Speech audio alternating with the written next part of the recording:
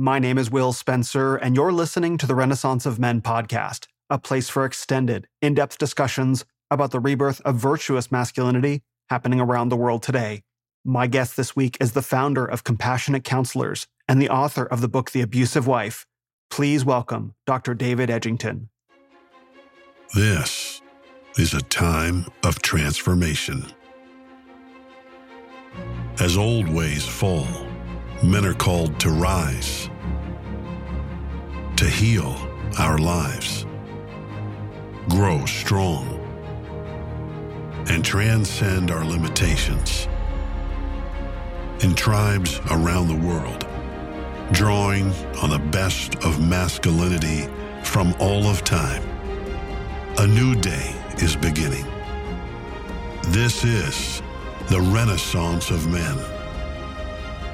You are the Renaissance. One of the most important books I've ever read is titled The Revolt of the Primitive by Howard Schwartz. I'm rereading it for the first time, and today I saw the following passage, quote, "I have no doubt that someday the distortion of the truth by the radical feminists of our time will be seen to have been the greatest intellectual crime of the second half of the 20th century. In the immediate context of that passage, he's talking about domestic abuse statistics, specifically how women's documented physical violence and domestic abuse against men has been eliminated from the public dialogue, hidden under half-reported stories, and outright erased from public consciousness. That is the crime that Schwartz is talking about, the distortion of the truth, which says that men are reckless and savage abusers, alcoholic and violent, one might even say patriarchal and oppressive, and that is the end of the story, and always has been. Meanwhile, one 1995 study in the UK from Scotland Yard showed that men are more than twice as likely to be the victims of an attack in the home and are 8 times less likely to report it. There's a lot I can say about this, enough to fill up a podcast on its own, but what I think is noteworthy is that abuse in this case is only considered if it's physical. Naturally, those are the situations that get reported to police and are easier to measure. But there are other kinds of ways that women can and do abuse men, which don't involve physical violence. Many of us are beginning to talk about them: withholding sex and affection, nagging, overspending, gossiping about husbands, and even criticizing them in public, which Alison Armstrong calls castrating. Would it surprise you to know, though, that there's another way that women abuse men, and that it's discussed in the Bible? And that once you see it, you'll perceive that women's abuse of men is far more widespread than we've recognized? Which brings me to my guest this week. His name is Dr. David Edgington, and he's the author of the outstanding book, The Abusive Wife. But he proposes that the term abusive, while familiar, isn't exactly accurate. A better, more biblical term is reviling, which he says, quote, focuses on the verbal aspect of mistreatment of others. It entails using speech as a non-contact weapon against another person. To revile is to strike another person. It is speech that is harsh and arrogant, not only in tone, but also in content and substance. Reviling speech often resorts to mocking, ridicule, and insulting language, end quote. Within the Christian church in recent generations, pastors have specifically overlooked this form of women's abuse of men in their rush to apologize for perceived wrongs of the past. Does this sound familiar?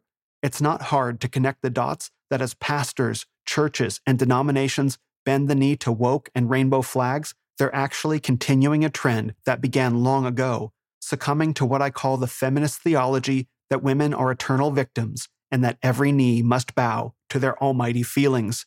Now here's the thing. David wrote his book 8 years ago, having been in countless biblical or nouthetic counseling sessions and seen that the husband and wife seem to be playing by a different set of rules. The man, though imperfect as all men are, is kind, accommodating, and loving. The woman, meanwhile, is harsh, controlling, and unrepentant. She refuses to be held to the biblical standard, not just of submissiveness, but of graciousness or even kindness to the man whom she married. She rebels against him in word, tone, and posture. I've seen this in my own mentorship practice, and David's book gave me better language to talk about it. 8 years after the publication of The Abusive Wife, as American society is being consumed in a feminist-driven conflagration, for feminism was just the beachhead of Marxism, it's hard not to call Dr. Edgington just a little bit prophetic, and quite a bit more than heroic. Because, as Howard Schwartz continues, quote, "At the present time, however, we still live under the aegis of that crime, and calling attention to it is an act of great moral courage."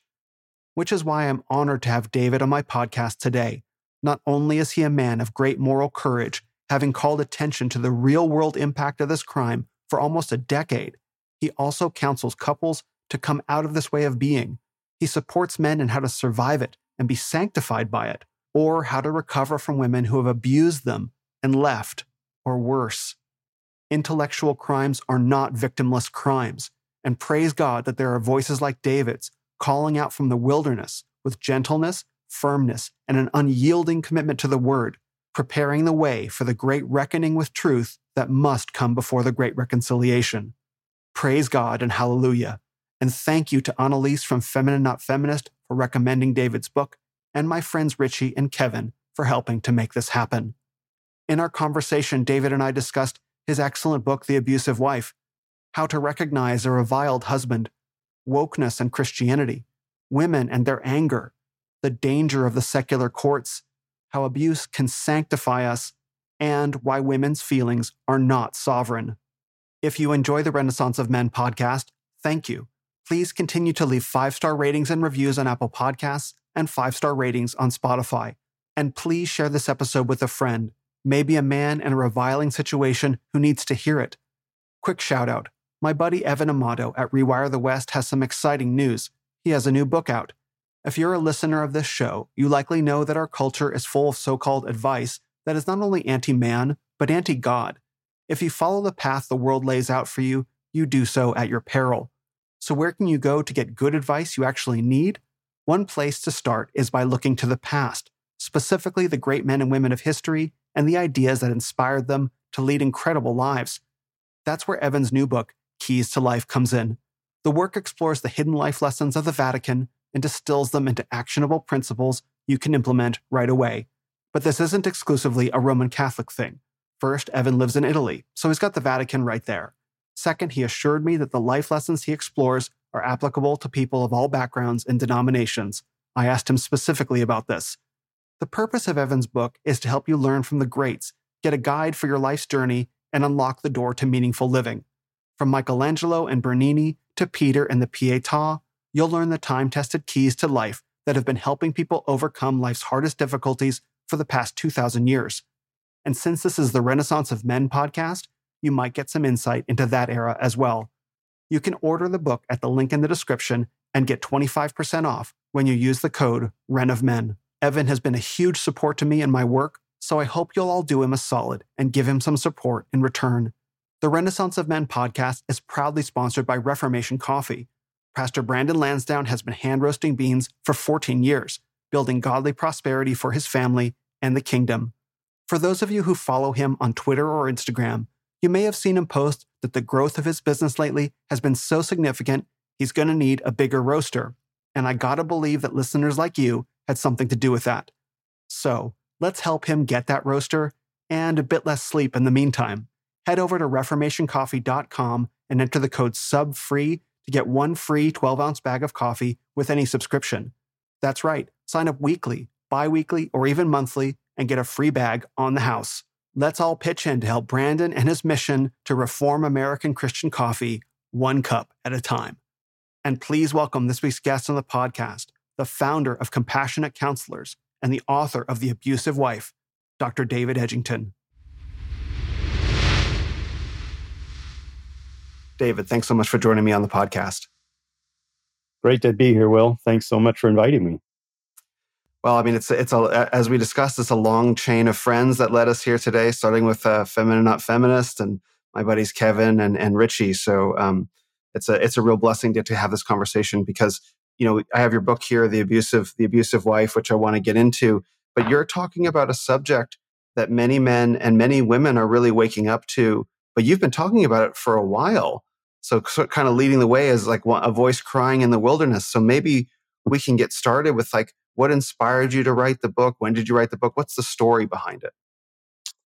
Well, first of all, I did a search trying to find biblically oriented books on this because I kept running into it in counseling. I'm a full-time nouthetic counselor. I still like the word nouthetic rather than Mhm. just biblical because it says something a little more biblical. Yeah. And I found nothing on this topic, nothing from a biblical perspective. And as far as I know, there's still nothing biblical on this issue. And yet there are men out there that are suffering so badly. I mean, I was weeping last night because I know so many men personally, good, solid men that are not only getting maligned and reviled, that's the biblical word, reviled by their wives, but they're getting condemned. Not too strong a word, condemned by their churches and by their Wow. pastors and by counselors, even counselors that are certified in the same group that I'm certified in. And it's a pandemic. It's something that is widespread.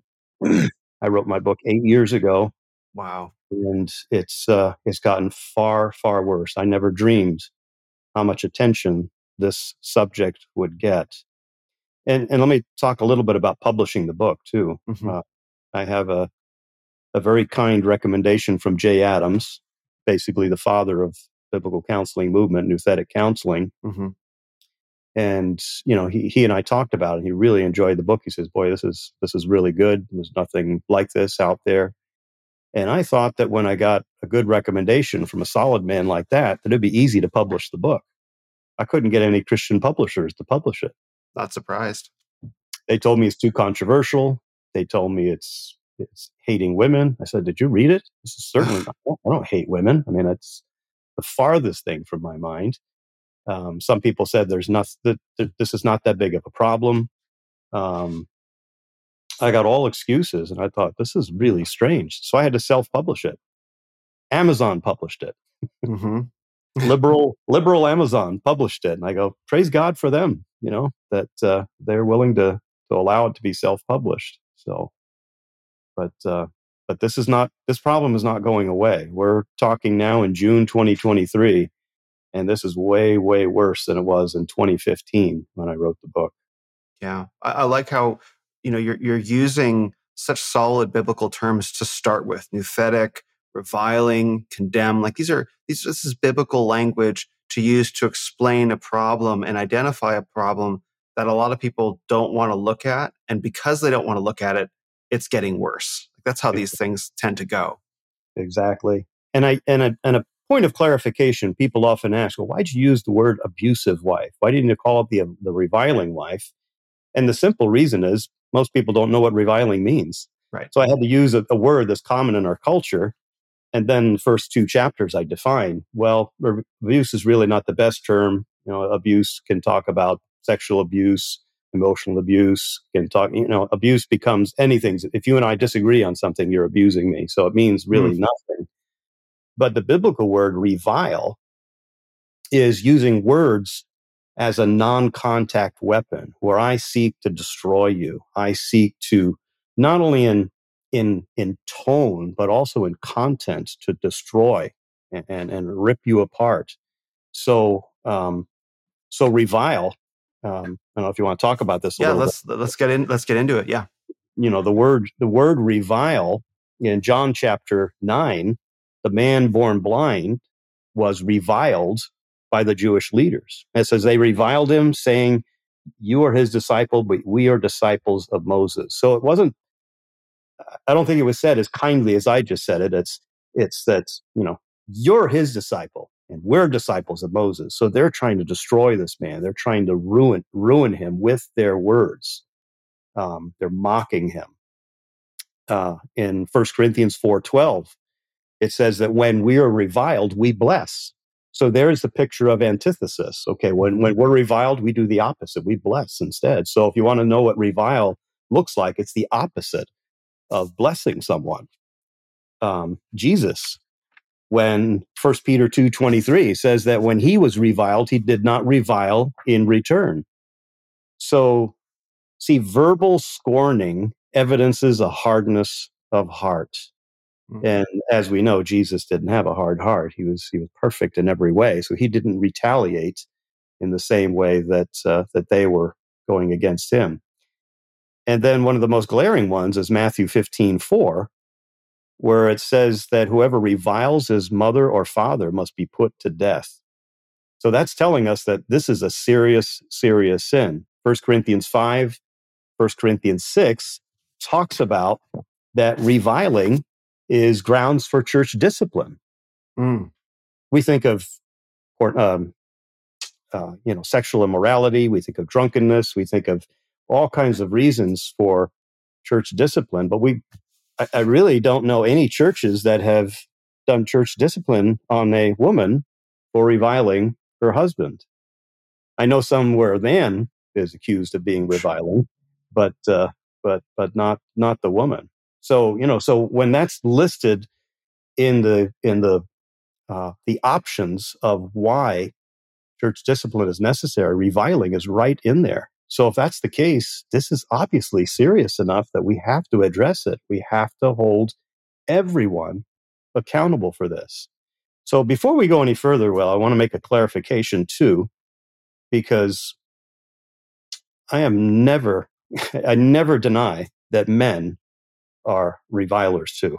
Right. I mean, you have to state that, because people say, "Oh, you're on this podcast, the reviling wife, the abusive wife. You must hate women." And it's like, absolutely not. I know many men that fit this description. I'm not saying they don't exist at all. They're out there too. But the problem we're seeing now is that there are women out there. Men and women sin pretty much the same amount, I think. Mm-hmm. Yeah. I think Romans 3:23 applies to everybody. All the fall short of the glory of God. Yes. I don't think women get a pass on that. So asterisk, all except for women, right? Any more than children get a pass on that, or the elderly get a pass on that. It's like, why would we expect anything less? Right. But we live in such a feminized culture right now, where the feminist voice is so strong and so powerful that women do get a pass on this. And so I think that's why you have me on the podcast. Like, okay, this was the abusive man. Everybody say, "Oh yeah, no, plenty of men like that." But the abusive wife, or the reviling wife, we're going to see more and more people that say, "I know women like that." Mm-hmm. And they contact me too. They say, "I know women like that." I've got some reviews that were written on Amazon by women that say, "I know plenty of women like that." And then I also know humble women that say, "You know what? I have tendencies in that direction myself. So thank you for writing your book." Yeah, and I completely agree. I've known many women like that, in my family, for example, or just meet them. I interview often. I speak with a woman named Alison Armstrong, and she has a book called The Queen's Code, about how to speak to men, about her awakening essentially to the humanity of men, because she had grown up a feminist and was taught how to relate to men in a particular way, and then she realized that men are way more complicated than just like dogs or pigs or whatever. She recognized we're actually human beings, right? With our own way of being that's completely different from women, almost like we're designed to be complementary to each other. And so she spent the past 30 years educating women on how to speak to men and see them. But she still sees this kind of behavior all the time. And she documents it in the book, like women that they can't harm men physically in quite the same way because they lack the physical strength, but they have the ability to absolutely cut us apart with words. Yeah. Most women can talk circles around men, can't they? That's right. That's right. They go around and around and around. The man's like, "Wait a minute, what's going on? I got to address this and that." And he's just pummeled with the words. Mm-hmm. But it's not just the avalanche of words, not just the number of words, is it? It's the heart behind the words. It's the freight behind the words. It's the destructive. It's the condescending. It's the holding in contempt. It's the unforgiving. It's the never apologizing. These are all the traits that we see in the reviling wife, that, she's relentless in that, and, she'll never apologize. Yes. She'll never ask forgiveness, which is, two different things, but she'll never do either one of those. Very rarely will she do those things. So she's above reproach in her mind. Mm-hmm. And really, as the scriptures say, this is just simple pride, and deadly pride. Yes, very much so. And not only that, the only redemption is if you completely capitulate. Exactly. Right? There's no reconciliation. There's no, like, if you just if we can work out the misunderstanding, maybe we can come together. It's like, no, I must destroy you totally, and you have to bow the knee to me, and then I will release you from the suffering. That's how that ends up playing. Isn't it amazing that it's parallel to cancel culture, to woke ideology? It's like, boy, it sounds an awful lot like that, doesn't it? Yes. Because it is. That's what it is. It's woke ideology. It's infiltrated good, solid, conservative, Bible teaching churches. And we got to wake up to this. We got to say, wait a minute. We can't just capitulate. We can't just apologize and say, we have to apologize to every woman who's ever made any accusation. It's like, as I mentioned on one of the podcasts, the Me Too movement has kind of gripped people in a way that says, okay, just believe any woman for anything that she says. And I go, well, I'm not going to disbelieve any woman, but you have to ask some good questions. You have to find out what's really going on. What's happening with this? Here's an example. One of the common phrases that you'll hear from the reviling wife is that I don't feel safe around my husband. I don't feel safe. And, so now as a man that loves women, wants to protect women, wants to guard women from harm, what is the typical man going to do? Even a man that's not a pastor, that's not a counselor, the typical man is going to run to her defense and say, whoa, boy, I got to protect you because you're in danger. Those are emotionally charged words. I don't feel safe. So if you're not discerning and thinking this through, you're just going to rush to her defense and you're automatically going to start condemning the man. This is what happens. And the man never gets an opportunity to defend himself, to say, this is what's going on. Let me explain, and anything the man does to try to explain the situation, now you're being defensive. Now you're being prideful. And you're obviously, so upset about this. And look at how mad you're getting. She's probably right about you. In fact, she is right about you. Mm-hmm. So it just kind of snowballs from there. So it's like, so instead, what I do when a woman says that to me with her husband here, I say, what do you mean you don't feel safe? Has he beat you? Has he hit you? Has he threatened you? Has he got a knife or a gun and said, if you don't do what I say, I'm going to, is he doing anything like that? And almost without fail, they say, well, no, he hasn't done any of those things. I said, well, help me understand. What do you mean I don't feel safe? And usually what it comes down to is that, well, he's asking me to do something that I don't want to do. And I say, okay, is it something sinful he's asking you to do? Well, no, it's just, I don't really want to follow him. I know better than he does. I said, well, maybe you do, but what does the scripture call you to do? What is the one command in God's word for you as a wife? It's to submit to your husband. And that's a word that we don't want to use anymore. Submit. It's like, oh, it's the cursed S word. It's like, boy, don't you find yourself saying, oh boy, if I use the word submit with a woman, she's going to come unglued on me. Sometimes that's what happens. And we've been beaten down so much. It's like, wait, we're failing to use the biblical language that is inspired by God that says a wife must submit to her husband.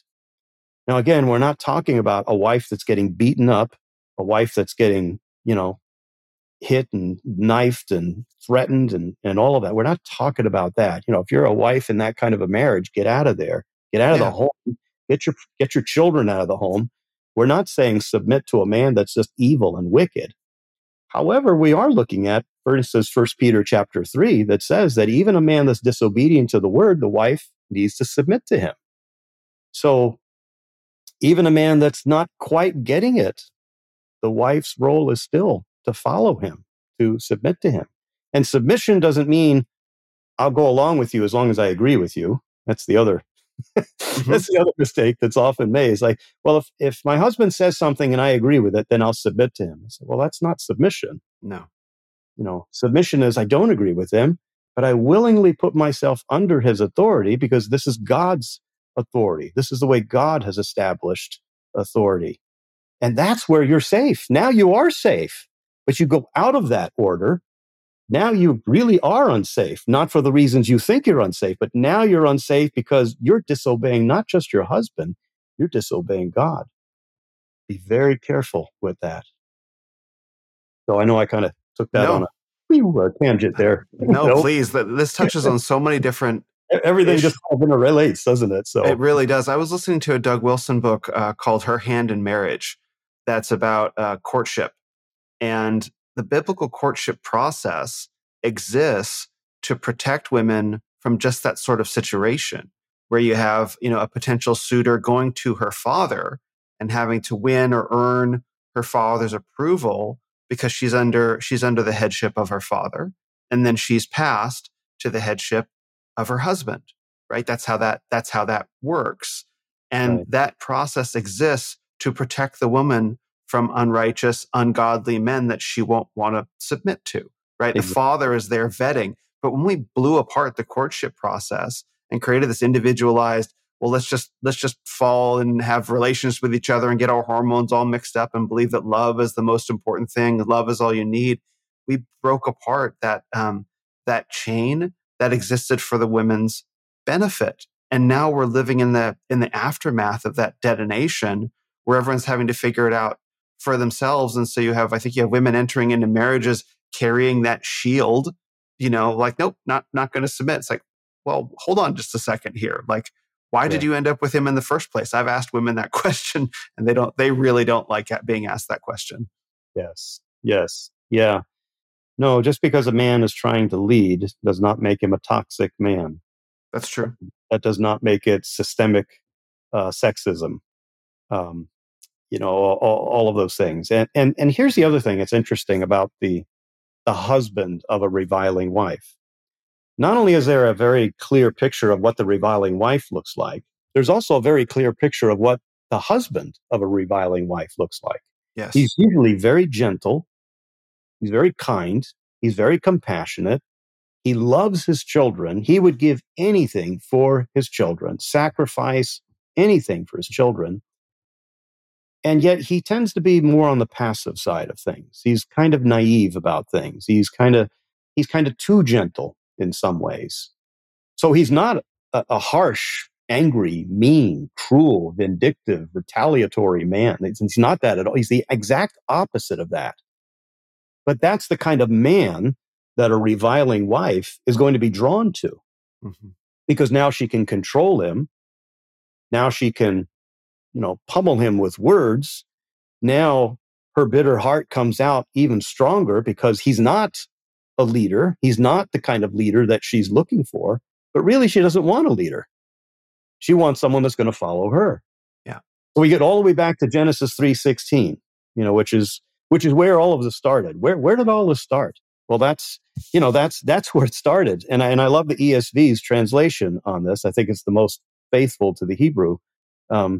Genesis 3:16, your desire shall be contrary to your husband, and he shall rule over you. So it brings out the point that the wife's desire is contrary to the husband. It's not a godly desire. It's not a kind desire because this is a result of the fall. Mm-hmm. And so this is already the temptation for women. Now, not every woman falls into that category and plays that out in real life. But this is where it began. It began right at the fall of Adam and Eve. The other side of it is, and he shall rule over you. That's just as ungodly. That's the man oppressing the woman. So there are men, as we've said, that are like that as well, that are harsh, that are cruel, that are vindictive, that are, beating their wives down verbally. And sadly, many are beating them down physically as well, which is wicked and sin. We never give a pass to that. But these two words in Genesis 3:16, desire and rule, they only occur in one other place in the Bible. It's in Genesis 4:7, the next chapter after Genesis 3. And there it's with Cain, and how sin has a desire contrary to him, but he must rule over it. So it's a picture to say, okay, this is what it looks like. Sin wants to rule and control, and it's contrary to God's will. And he has to push back on that and say, this is not allowed. This is not appropriate. So it kind of explains what's going on in Genesis 3:16, right in the next chapters. I mean, it's no coincidence that God put those two words, one chapter after the other. But that's where it comes from. This is where, because that's what people say, well, where does this come from? And another area that it comes from also is I have found, I've just kind of found this out because I've counseled so many of these kind of marriages. There's usually been some very, very deep and painful trauma in this wife's life when she was a little girl. She was raped, she was molested, she was physically assaulted by her brothers or her father. There's all kinds of things like that. And so as she gets older, as she ages, she gets triggered by these things with her husband, even though he's not doing the same thing. It's like, this just feels exactly like what my dad did to me, or this feels like what that rapist did to me. And so then she projects that onto him, onto her innocent husband. And, and part of it, we just go, I feel so bad for these poor women, what they've experienced. So here's another consequence, another fruit of how wickedly some men have treated women. And we're seeing the consequence of that now in the marriage relationship. We're seeing that, wow, that is destructive in another avenue now. And the same demonic work that was done with the rapist, with the man beating the little girl, with the man molesting the little girl, the same demonic influence there, it comes out later in a demonic influence on the wife towards an innocent husband, towards a husband who hasn't done these things. So here's a whole nother avenue. I mean, I know we've got so many tangents, Will, that we could talk about. I know. But here's another one: parental alienation. Mm-hmm. This is just so. It is so grievous. It is unbelievable. I hear these stories and I know them. I know these men. They're not making this stuff up. That they get accused of the most wicked and evil things, and they're like, "Where is this coming from? Why would my wife or my daughter, my adult daughter, make these accusations against me?" I was just reading one of these emails I got this morning from a man that has basically lost everybody in his family through false accusations of sexual molestation, of rape, of, just things you go, gosh, this would have to be this wicked, monster, evil man to do this. And yet I know this guy. I've known him for years. He's not that kind of man. And his story is not unique. I hear it over and over and over and over again, where the wife becomes so embittered against her husband that it's not enough to just divorce him. Then she wants to destroy him. She wants him to lose his job. She wants him to lose his reputation. She wants him to go to prison. She wants him to just have no contact with anyone in the family.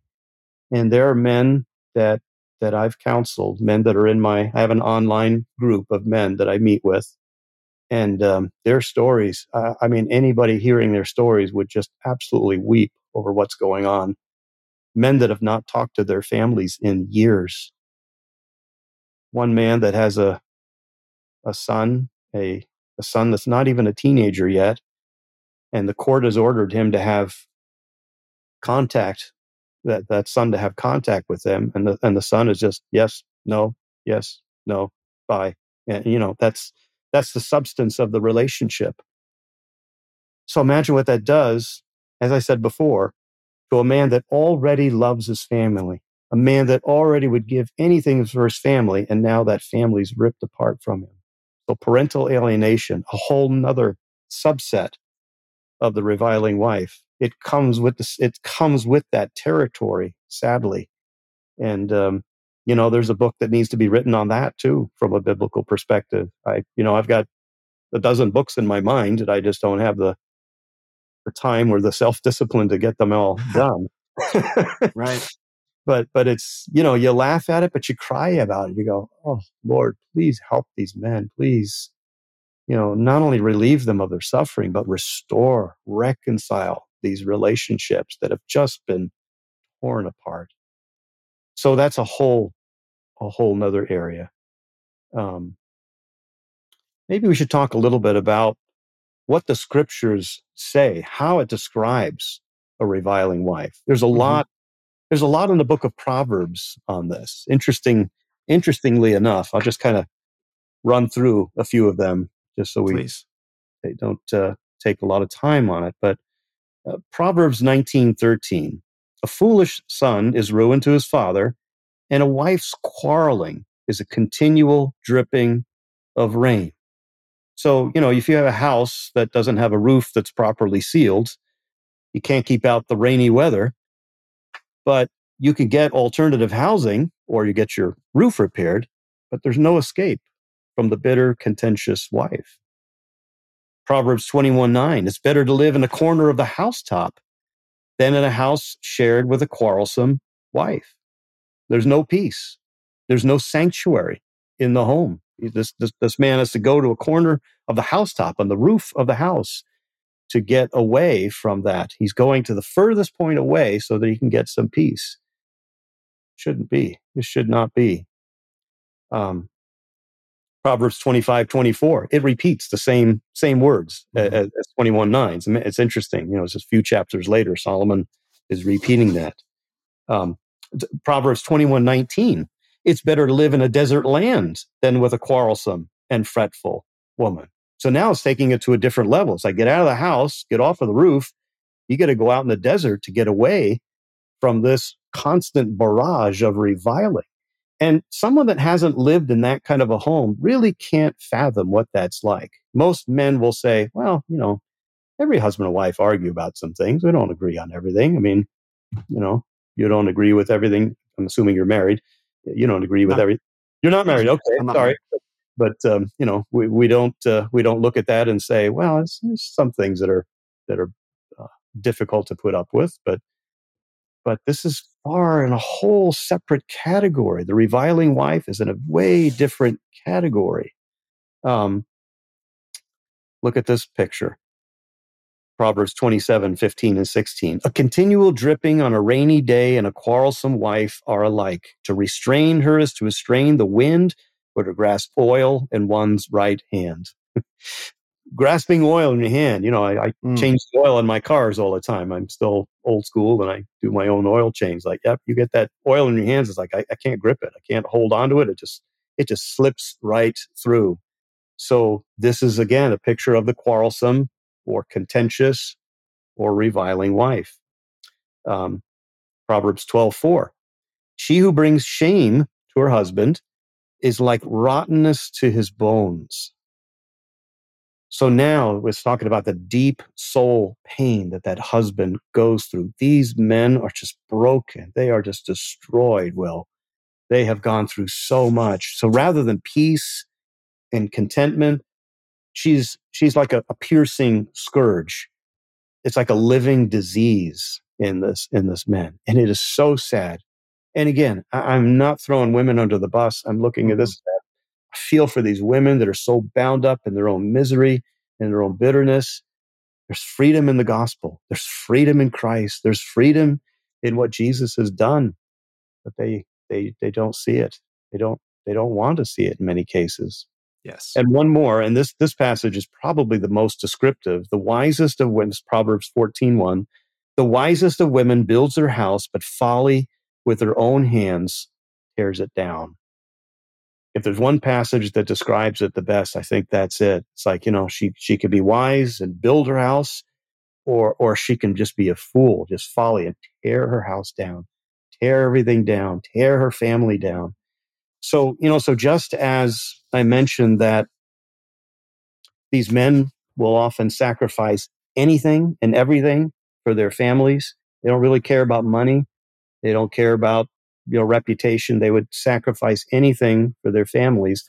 Often what we see in the reviling wife is she'll sacrifice anything for her feelings. She feels, therefore, that's all that matters. And as I mentioned in my book, feelings are not sovereign. Feelings don't determine truth. Feelings are real. I know she feels the things that she says, but that doesn't rule. That's not the way that we evaluate truth and what's right and what's honorable and what's holy and what's good. But if your feelings are all that count, then, you're just going to you're just going to go on her opinion on things. But what often it doesn't happen, the man's feelings don't count. Yeah. What he feels, well, I just feel like I'm beaten up. I just feel like I can never say anything right. I feel like I can never lead in my home. I feel like, I ask my wife to do something innocent and she's just reviling me. And I don't understand why. What am I doing wrong? It's not that the man is necessarily doing anything wrong. If he is, then we address that. We want biblical conviction and we call him to repent. But if it's not, we look at the wife and say, we have to hold you accountable. If we love you, we'll hold you accountable.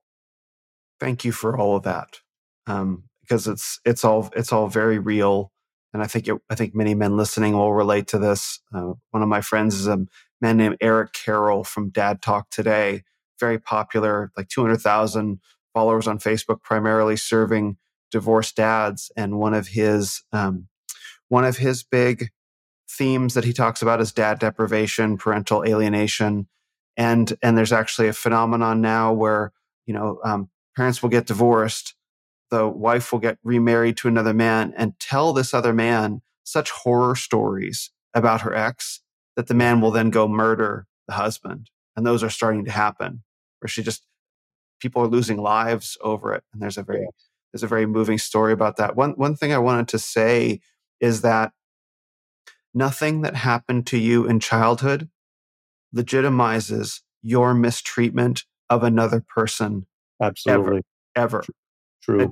It doesn't matter whether you were locked in a dungeon and mistreated, man or woman. That does not give you the right to mistreat someone in your future who had nothing to do with it. Ever. Absolutely. No, I'm glad you clarified that, because I probably did not. But that's it was implied, but yeah, absolutely true. And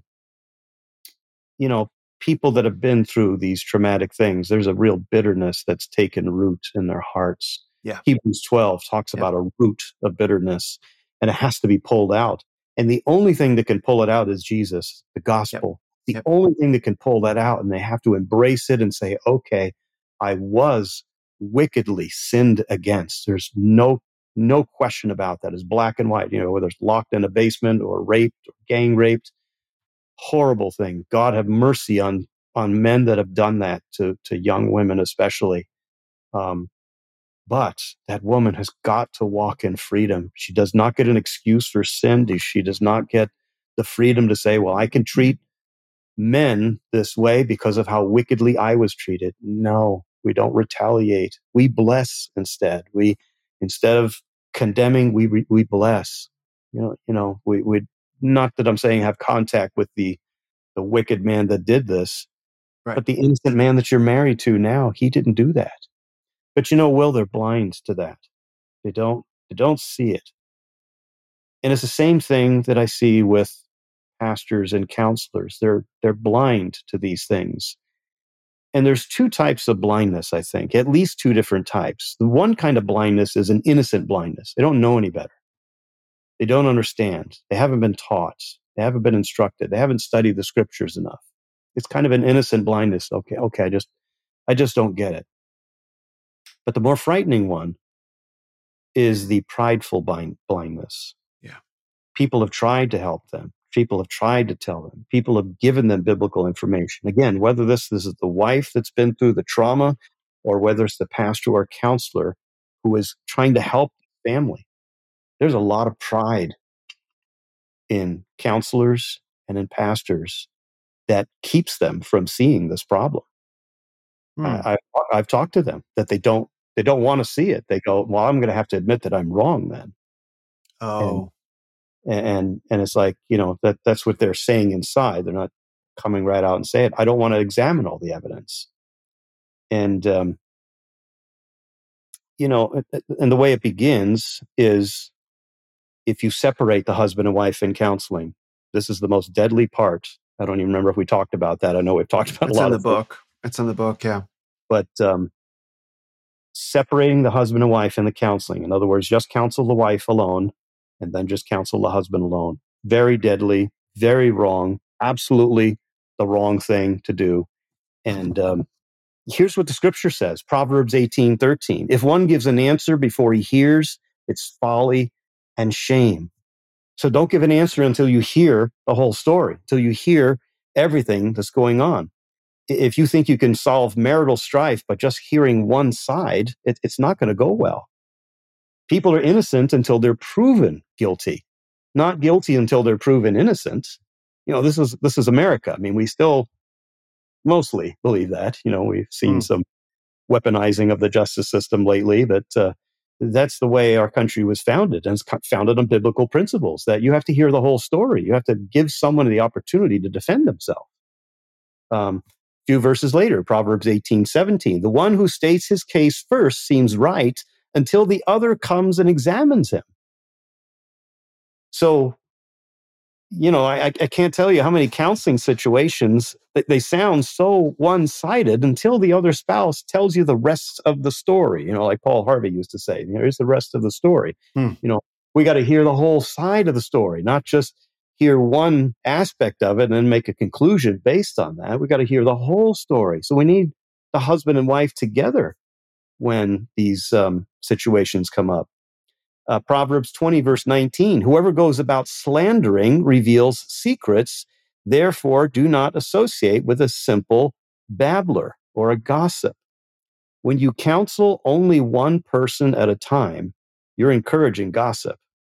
You're encouraging them to gossip about the other person, and they're going to make the other person look bad.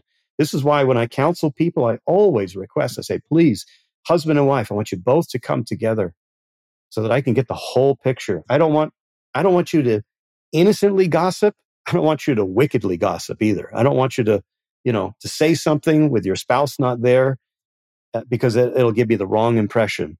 Some people just innocently do that. Some people do it because they want to destroy the other person. But this is what happens when we counsel separately. And one more verse, Proverbs 26:20. For lack of wood, the fire goes out, and where there is no whisperer, quarreling ceases. So if they're both together, one party cannot tell the secrets of the other person, or the other person doesn't want them to hear. They can't do this. If they're both there together, you get the full picture. So in essence, the wife says X, Y, Z, and the husband says, well, it's not really the whole story. Here's the other part of that. Oh, okay. That gives me, the counselor, the ability to discern what's going on. I say, okay, not that she's trying to throw him under the bus, but if I just listened to her, I would just assume he's this horrible, wicked man. This is what's happening. This is exactly what's happening at a lot of these counseling cases. I've got many of them. I could give stories, and these men have given me permission to tell their stories. I won't give you their names, but telling their stories that pastors and counselors will talk to the wife, and the wife will say something like, I don't feel safe, like we talked about before. And the counselor makes up his mind and says, boy, this is a terrible situation. This man is just, he's a real problem. I've had cases where they never talk to the man. They don't even ask the man, will you talk to us? They just make the determination. They condemn him. They're judge, jury, and executioner, and it's over. It's done. Now, I will say that when I ask husbands and wives, please, let's both of you counsel together, sometimes the wife won't. She says, no, I don't want to counsel with you. Oh, wow. And I go, okay, well, why not? Well, I'm not going to any man or any biblical counselor or anything like that. Yeah. So I go, okay, I'm not going to just leave the man hanging up. Now I'm going to help him. But I always ask, please, husband and wife, please both come. Even if I'm hearing that it's a reviling wife, I have to hear her voice and hear what she has to say. I can't just assume just because the man says she's reviling that she is. I have to hear them both.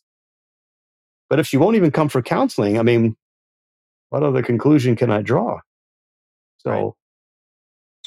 So that's the sad part. And this is what's happening. I was telling somebody the other day, it almost reminds me of the Salem witch trials in some ways, that the man is the scourge. He's the wicked one. He's condemned. He's the evil one. He's the one, we don't even have to get his testimony. And that's just wicked and evil and gossip type of count. It's slander as well. And tearing families apart, tearing children apart from their parents. And it's, again, we get back to this has got to be the enemy of our souls that's doing this, the accuser of the brethren that is behind these things. It's not being done in a corner either, Will. This is not, well, these are just rare, very unusual circumstances. No, it's not at all. A lot of these men won't talk about it to anybody else because they get shut down or because they're so embarrassed. It's humiliating to tell somebody what happened with my wife. It's humiliating to say, this is what my wife is doing. And a lot of these men say, instead of my wife just reviling me nonstop, I wish she would just hit me. That's how bad it is. And then sadly, many of them do. I cover that in my book too, that many of these women, they do resort to physical violence. And I had a story I wanted to tell you about with that too. Yeah, please go ahead. I have it written down somewhere, but I'll just go by memory. There was a case with a man with a reviling wife, and she was mad at him about something. I don't remember what it was, but it was something insignificant, something very small. And so she just came unglued on him and started just flailing at him, physically hitting him over and over and over again. And he grabbed her wrists to keep her from hitting him. And she was still just kicking him. She was doing this, she was doing that.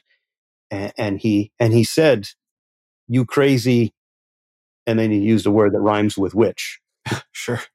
I think it's in my book. And so the police were called, and it became an ugly scene. And so then the husband and wife are describing the scene to their pastor and their counselor.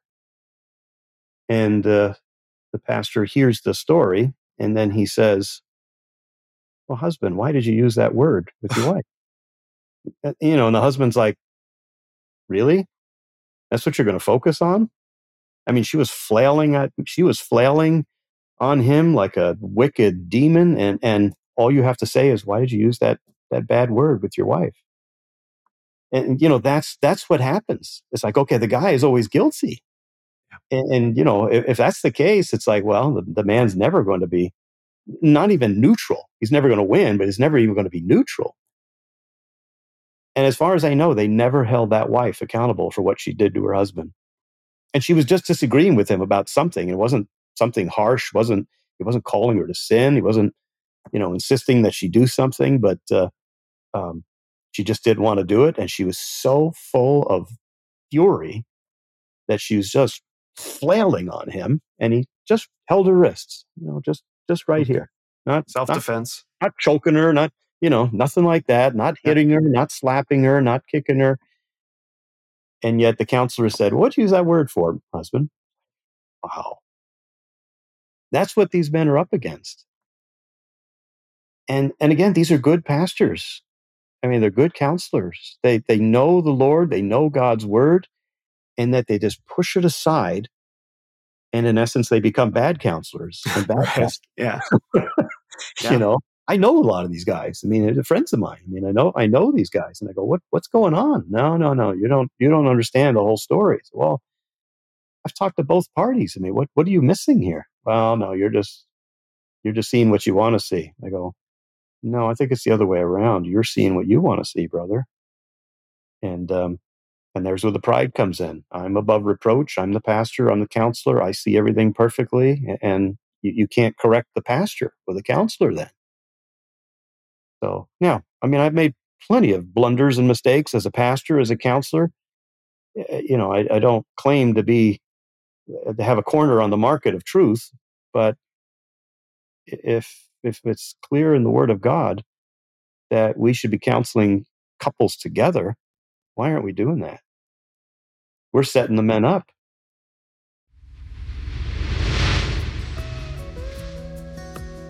I have exciting news for you. The recordings of the second edition of the digital conference series are now live. I wanted to take a moment out of this podcast to let you know specifically because I think it underscores something very important. The Renaissance of men is not about blaming. There is a difference between calling attention to a problem and accusing an entire group. Feminism accused men in the collective. The manosphere, in response, accuses women. Meanwhile, neither of them take accountability for anything. I intend for the Renaissance of men to be a way out of that cycle, for men and women to repent to each other for their sins, individual and collective, and agree to let conflict go in order to move forward together with a reckoning of historical truth and union in Christ. Because nothing could be worth more than a renewed civilization and a renewed world, beginning with the renewal of the family. Yes, it is an idealistic vision, but it becomes possible when you decide it does, when you yourself have had enough of wokeness, feminist theology, social conflict, and singleness. Now here's the thing. I think this is true for many men, but is it true for women? Are women really interested in moving forward together with men when the media, economy, government, and culture incentivizes them towards singleness? The second digital conference proved that the answer is yes. The day featured talks, discussions, and panels about the virtues of the Proverbs 31 woman, who serves her household honorably with her full effort, contributing to shared godly prosperity for her family, which directly undercuts the feminist theology. Because men and women are hungry for a path forward, I believe the Renaissance of men, the Renaissance of women, and the Great Reconciliation are that path. Now you can watch recordings of that special day on Vimeo On Demand by going to renofmen.vhx.tv. The day features Annalise from Feminine Not Feminist, who gave a powerful talk about dignity. Dear Sister told her story illustrating devotion. Bernadine Bluntly gave her moving tale of courage in overcoming family trauma. Soli Oli offered brilliant advice on how to cultivate a spirit of generosity in the home. Martine DeLuna offered loving guidance in how wives and mothers can grow in patience. Issa Ryan shared her story of personal transformation as she developed diligence. And last but not least, Allison Armstrong and I hosted a discussion on her deep wisdom for how wives can inspire their husbands. Oh, and I gave a little talk demolishing Paris Paloma's hit single Labor. Typical music industry stuff, Satanism, no big deal. Again, the purpose of this conference was to show the way forward for men and women towards the Great Reconciliation.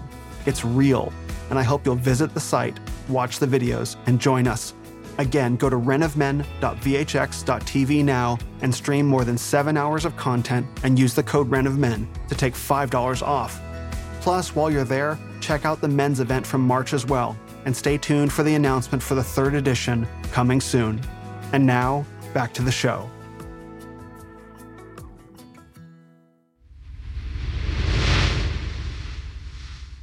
Oh yeah, we're abandoning. Men are abandoned. They've been abandoned by their pastors. They've been abandoned by their society. They've been abandoned by their fathers. And when a woman decides that she's going to take a chunk out of a man with her words, with her shame, with her vitriol, in private and in public, it happens often too, there's no constraints on her at all. There's no one that can tell her anything. And meanwhile, TV, magazines, the web is like, you go, girl. You're the strong, independent hero. You don't need no man. And the movies reinforce all of this. All the heroes being shamed by the woman that shows up over and over and over again. And there's no, and I can understand being in the secular world where there's no constraint on that because they've thrown off God's law. But you would think that once you come under the safe hierarchy of a church, that a pastor might be able to consult the whole word of God and identify a sin for what it is and hold the women accountable. But when even the last line of defense won't do anything, won't speak up and say, that's wrong, that's sinful, we're holding you accountable in front of the church body. When a pastor won't do that, you're leaving men to fend for themselves. Yeah. And that's love, isn't it? Isn't that love, to hold one another accountable? Absolutely it is. I mean, if you and I are friends and we love each other and we see sin in each other, I mean, you would gently approach me, or I would approach you and say, hey, brother, I don't think this is a good idea. This seems like it's against God's word. What do you think? And you would hope that you would look at it and say, yeah, you're right. Or that I would look at it and say, yeah, it's what you say is true. But this is what happens. The narrative of the reviling wife. What does she want? That's the question. What does she really want? What is she doing? What's this all about? Here's what I hear. And you draw the conclusion. You tell me what summarizes all of these things. I want my independence. I don't want anybody to tell me what to do. Mm-hmm. I don't need a man to make me happy. I want to live my own life. I don't like the traditional family. Being a mother is not a fulfilling role to me. What is that? It's feminism, isn't it? Feminism. Exactly what it is. Mm-hmm. And yet that's the narrative of the reviling wife. Those are the things you're going to have listeners that are hearing this now and say, oh yeah, I know women like that. Or maybe a woman that will hear that and say, yeah, that is me. And here's my appeal to women that are listening right now. I don't hate you. I don't despise you. I want you to humble yourself under God's mighty hand and listen to the word of God and let it work in your soul and change you from being filled with yourself to being filled with the presence of God. And say it is a godly thing to submit to a man, even an imperfect man, which every man is, me included. But this is all men in this club. Raise your hand. That's all. We're all raising our hands. Yeah. So this is how you obey and honor God. This is how you follow Jesus Christ. So don't look at this and say, I've got to have my independence. I don't need a man to be happy. Now, I'm not saying you have to be married to be happy. But if you are married and you're miserable in your marriage, get help. Get nouthetic help and meet with the counselor with your spouse so that he can help you both and hold you both accountable. Even when I counsel men with reviling wives, I still hold the man accountable because of his reaction to what she's doing to him. Mm-hmm. So in other words, her reviling of him does not give him the freedom to revile her back. I mean, we saw that in Jesus, right? 1 Peter 2, when he was reviled, he did not revile in return. So it's like, husband, you can't revile her in return. Yeah, but she's doing this. No, you don't get a pass on this either. You have to be a godly man before her, even in the midst of your trial, even in the midst of your suffering that you're going through. I know this is hard. I know this is painful. I know it feels hopeless, but it's not. It's not hopeless. So this is one of the things that I urge upon men with understanding what's going on, what's God doing, what does he expect from me? And I tell men this, and they usually don't get it at first, but eventually they go, I see what you mean now. This is going to be the most sanctifying time in that man's life. What he's going through with the reviling wife. He's going to grow more through the trials he's enduring than through all of the peaceful, wonderful, happy, easy things in his life. I think we find that in our lives, that the deeper and the darker the affliction, the more readily God can work and change us. And that's what happens with these men that really pursue the Lord with all their heart. They don't just play church. They're not just religious. They're not just going through the motions. They say, all right, Lord, work in me. There's things about me. Why is this hurting me so badly? Well, first of all, 1 Peter 1:6 says that some of our trials are necessary. These are necessary. If necessary, you've been grieved by various trials. So first of all, we look at that and say, okay, this is needful. I may not want it, but it's part of God's plan for me. And it's not that the man is a bad man. It's not that he's a man full of sin, but he needs these trials to be the school in which God teaches him. So what are some of the things that God teaches him? Well, one of the things he teaches is compassion, patience. The King James translates the word patience as long suffering. Makes it a very vivid picture, doesn't it? Long. You have to be willing to suffer a long time. That's what a patient man looks like. And Colossians 3:12 says to put this on. Put on patience, put on compassion, put on meekness, put on these things. You have to desire to become that kind of man through what you are enduring. It'll make you a better man. The suffering is hard and painful, and it is very, very much debilitating at times, but it will refine you. It will sanctify you. It will change you. This is what God is doing in that. A man will learn a lot about forgiveness. Matthew 6, verses 14 and 15 says, "For if you forgive the sins of others, then you'll be forgiven. But if you don't forgive, then you're not forgiven." So forgiveness is not a peripheral idea in Scripture. It is central. And the only part in the Lord's Prayer, which is Matthew 6, 9 through 13, the only part of that prayer that is repeated is in verses 14 and 15. The two verses right after it are about forgiving one another. This is what's the hardest part for us to do, is to forgive, but it's also the most freeing and the beautiful and the proof of the work of God in your heart. You are a forgiving man. That's evidence that you are born again. You're not forgiving. It's evidence you're not born again. You say, I can't forgive. I can never let that go. That's giving the impression that, well, there's no hope for me. I can't, there's no way that I could ever forgive my wife for what she did. The same thing works for the wife towards the husband too. Whatever she's holding against him, she has to forgive him. But again, this is a sanctifying thing. This is what God is doing. This is what God is sowing in the man's heart through all of his afflictions and trials.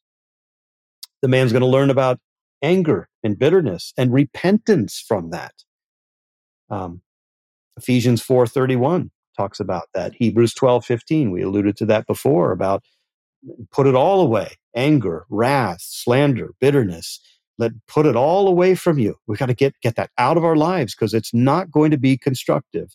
There is a place for righteous anger, but often I think what we do is we justify our anger by saying, well, it's righteous, so therefore it's okay. It's like, be very, very careful with that. The Word of God calls us to repent from anger. It's very destructive. It can really harm. It can do some good with men that say, I care about justice. I care about righteousness. Okay, good. But be careful. Don't stay in that anger very long, because it will destroy you. It'll destroy your witness, your testimony, and everything else. But the man's going to learn, boy, why did I get so angry at what she said to me, what she did to me? This is another sanctifying time for that man. Learning how to lament. We don't talk very much about that either. Sorrows, lamentation. We've got a whole book in the Bible called the Lamentations, right? Jeremiah wrote it. And you see, Jeremiah just as hard as ripped. I mean, he's called the weeping prophet. Well, why? He's lamenting over the sins of his people and over the consequences of those sins upon an entire nation. And if you look at Lamentations chapter 3, it's really interesting, because he says, you did this, God. You did this. You did this. God did these things. It's like, okay, what does he mean by that? And at the end of Lamentations 3, he's talking about learning to wait on God.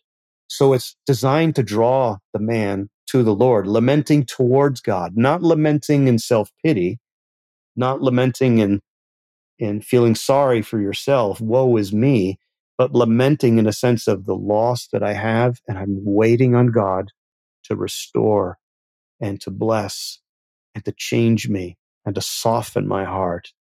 Sometimes that takes a long time, but that's what's going on. Well, I want to jump in here and I say, what about her? So I understand that that a man can be put through this trial, and let's say she's doing everything short of physical violence. She's not standing over the bed with a knife, right? But and let's say that the couple doesn't have kids. Because that's a whole other complex. But she's verbally abusive, rebellious, actively on a daily basis, shaming in public and in private, gossiping about her husband, and even ruining his professional opportunities with her loose mouth. Like, she's doing everything she can to persecute her husband. Right. There's part of me that says, yes, absolutely to everything that you're saying. Sanctification for real.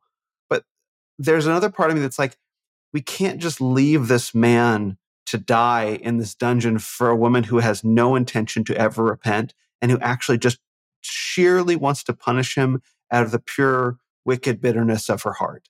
Is there there's no hope for this man? Do we just, obviously the Lord is with him and yes, but there is a component of like, the Lord helps those who help themselves. Can he leave? Can he just say, you know what? I've had it. I'm going to move out. We made a marriage covenant. I get that. Not going to get a divorce, right? But I'm gone. Like, you don't get to pretend that you're in a relationship anymore. I'm not going to allow myself to be subject to this anymore. At what point can a man simply say that, I've had enough, die alone? Pardon my language, but I don't know how else to say it. Yeah, no, it's it's a great question. It's a great point. And it shows the compassion for the man to even ask that question. Because I know you're not asking it in the sense of saying, I want this man to have an easy way out. No. Because that's not what we want. And sometimes the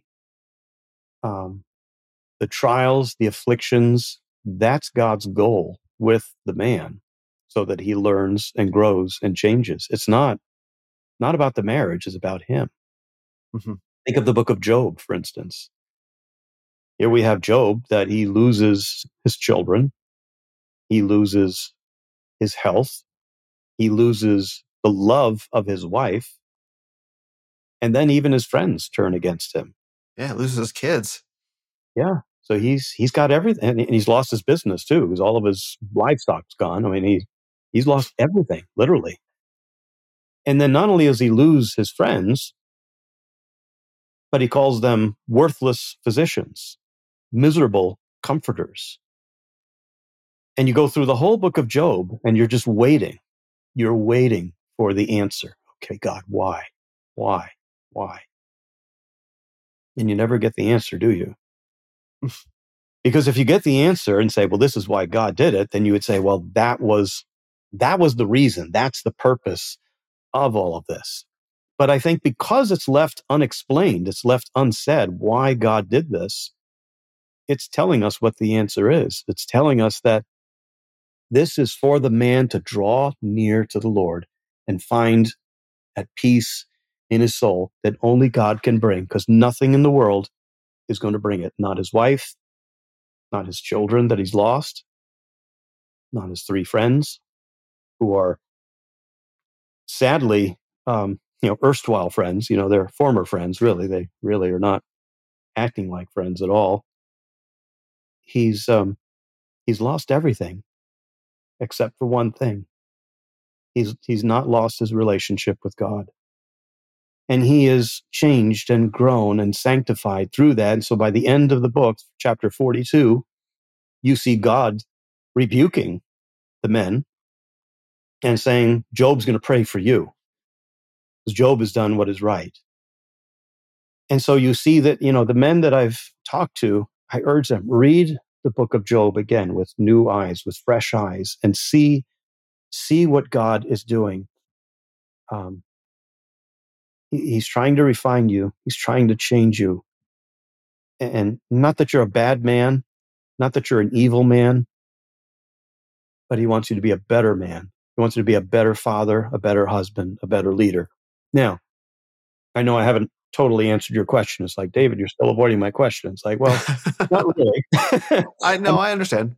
I'm not really avoiding it. I don't want any men out there to look at this and say, well, I've got justification to leave my marriage because of what David and Will talked about on the podcast. I don't want men to have that kind of a thought in their mind, because I think every case has to be looked at individually and examined. And these men need help. They need somebody to come alongside of them, not to condemn them, but to talk with them and say, okay, let's address this. Let's address that. Let's address your sin, husband. Let's address the things that you are doing wrong. Not things that are causing your wife to be this way, but let's address those things. Let's not just run away and get out of this marriage. But, it's easy for you and me to say that. It's like, I'm not in that marriage. So let's just hold on. It's easy for us to say that. But I don't want to make it easy for the man to say, I've got full justification to get out of this marriage too. Because Right. It's too that's much. that's what a lot of men will do that are listening to this. And I don't want that. I mean, I hold marriage in very, very high regard. And yet Same. I do know that many of these men that I've counseled, they lost their marriages. And yet very few of the men filed for divorce. There's a few of them, but very few of them did. It's usually the wife that does. Mm-hmm. Even though she's the guilty one, even though she's the one doing the reviling and the bitter, controlling, angry, wicked one. What I do instead, Will, is I encourage the men to lovingly and kindly fear God rather than they fear their wives.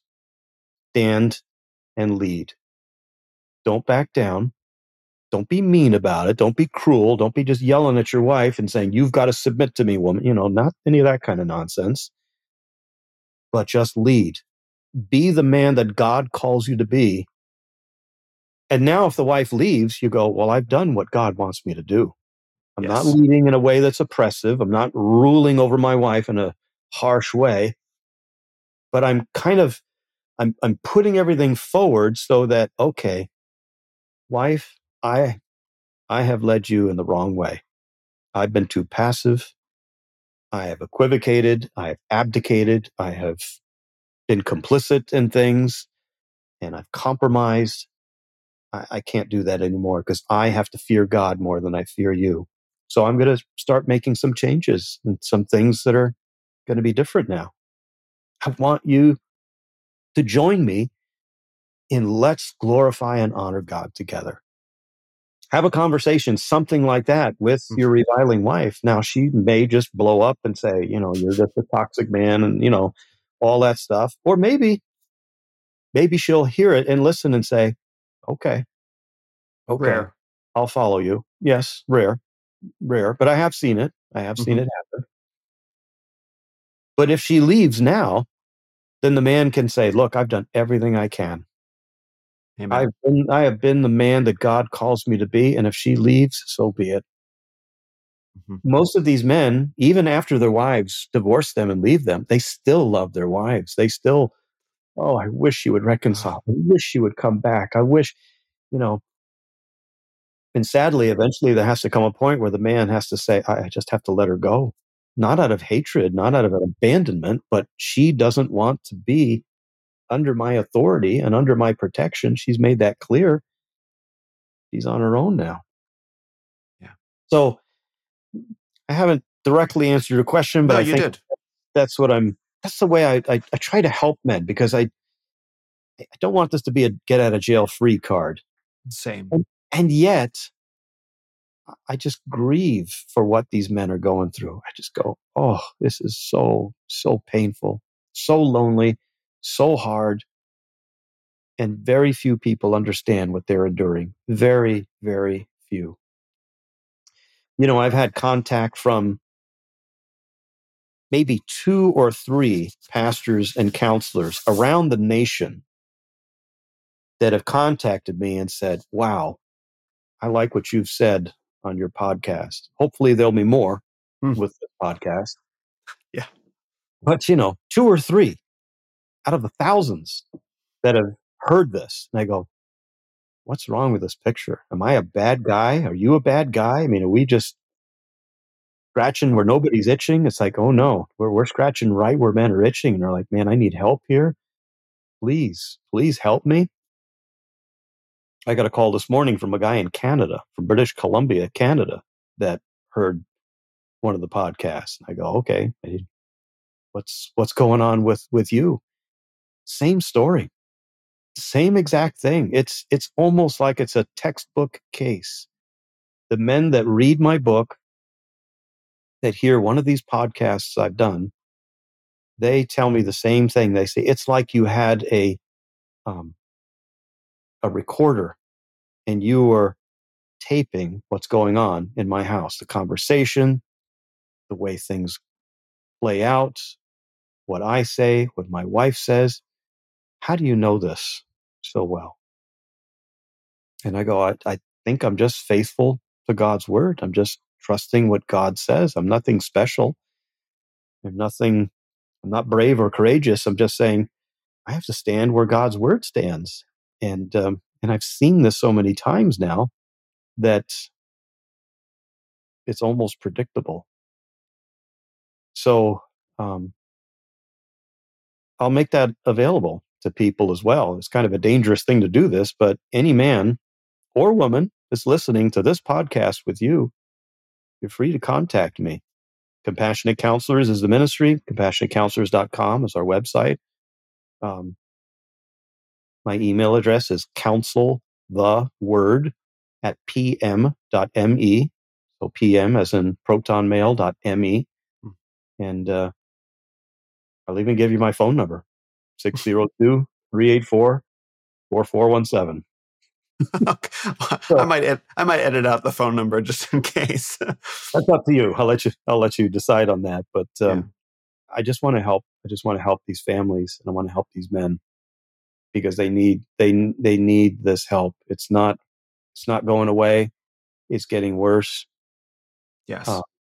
And we need pastors to be leading the way in this. We need nouthetic biblical counselors leading on this, not figuring it out 10 years later, but leading the way on this, because we're hurting people, or we're not only allowing people to get hurt, but we are hurting them as well. Mm-hmm. And we can't just ignore that. We can't just put that aside. Men especially are being hurt. Absolutely. Right?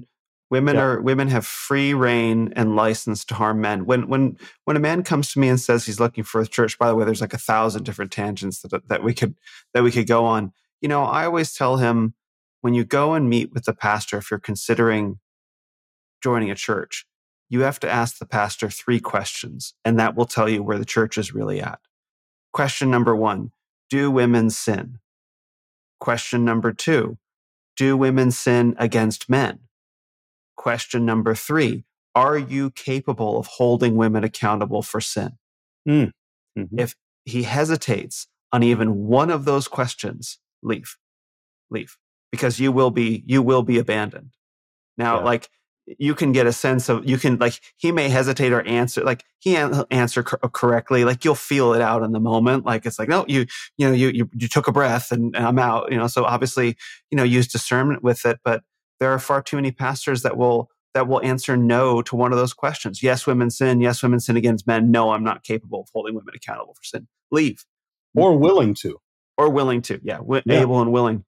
Yeah. Because otherwise, you have men that, again, will feel like they've been abandoned, that they'll be held accountable for things that are not their fault, that their wives will have weapons free against their husbands and especially their children. And this is something that I talk a lot about on Instagram with some female content creators, who are talking about motherhood. This reviling of their husbands, it also goes down to their sons in many cases as well. Yes. And daughters in a different way. But I mean, maybe you can talk a little bit about the impact of the reviling wife on her sons. Yeah, it's on sons and on daughters. Yeah, that the reviling wife has daughters that are, if not intentionally and deliberately trained in being reviling, they're by example. They're being trained how to be a reviling wife when they grow up. And when they marry a man. So it's deadly from that perspective, because they have an inbred contempt for men because their mother does. And it's I'm not going to trust any man. I'm not going to entrust myself to any man. I'm not going to follow any man. I am woman. Hear me roar. I'm strong and I can do whatever I want. And so it's deadly for young girls that are growing up in that home. But you mentioned for boys too. Same thing with boys, that they see their father just whipped verbally and demoralized and emasculated. And if the man does not stand up and say, this is not going to keep going on, we can't keep having this. If he just abdicates again, that young boy is going to be that same kind of a young man. And now we've got the problem just going down, spiraling generation after generation after generation. And eventually someone has to stand and say, look, what do the scriptures say? What does the word of God teach? That's the kind of man I have to be. But it is very hard. It's hard to be a leader when you don't have anyone that wants to follow you, isn't it? Yes. It's like, okay, I'm the leader of our home. I'm the head of our home. But the wife says, I'm not following you. And the wife says, kids, don't follow him because he's a bad man. It's very hard for that man to lead in his home. But lead he must. He must still stand and say, with gentleness, with kindness, with compassion, but still be firm in his faith and say, I'm not going to give in on this. I'm not going to abdicate my role. So you're absolutely right. It's like the curse that goes on generation to generation of those that hate God. And I'll say that as well, that I probably implied it earlier, but these reviling wives are more than likely not born again. I was going to ask. Yeah, I feel the same. Because there's no repentance, there's no sorrow, there's no ownership of their sin. I talked to a man yesterday that his wife had just filed for divorce, and she was a reviling wife. I had met with the two of them, so I knew the situation. And the man asked her, what part did you play in this? The destruction of our marriage, what part did you play in this, wife? And she said it was 100% his fault. Ugh. 100%. And not only is that wrong, it's the opposite of reality. It's almost 100% his fault, her fault. The man had some culpability in it, but nothing that would have ended the marriage, nothing at all. And so then we get back to that blindness again. And again, it's a prideful blindness. It's not an innocent blindness that I just don't know any better. I'm digging my heels in, and I'm blind to the truth. I'm blind to the reality that I sin just like anybody else does. I don't see how that person could be born again. I really don't. Yeah.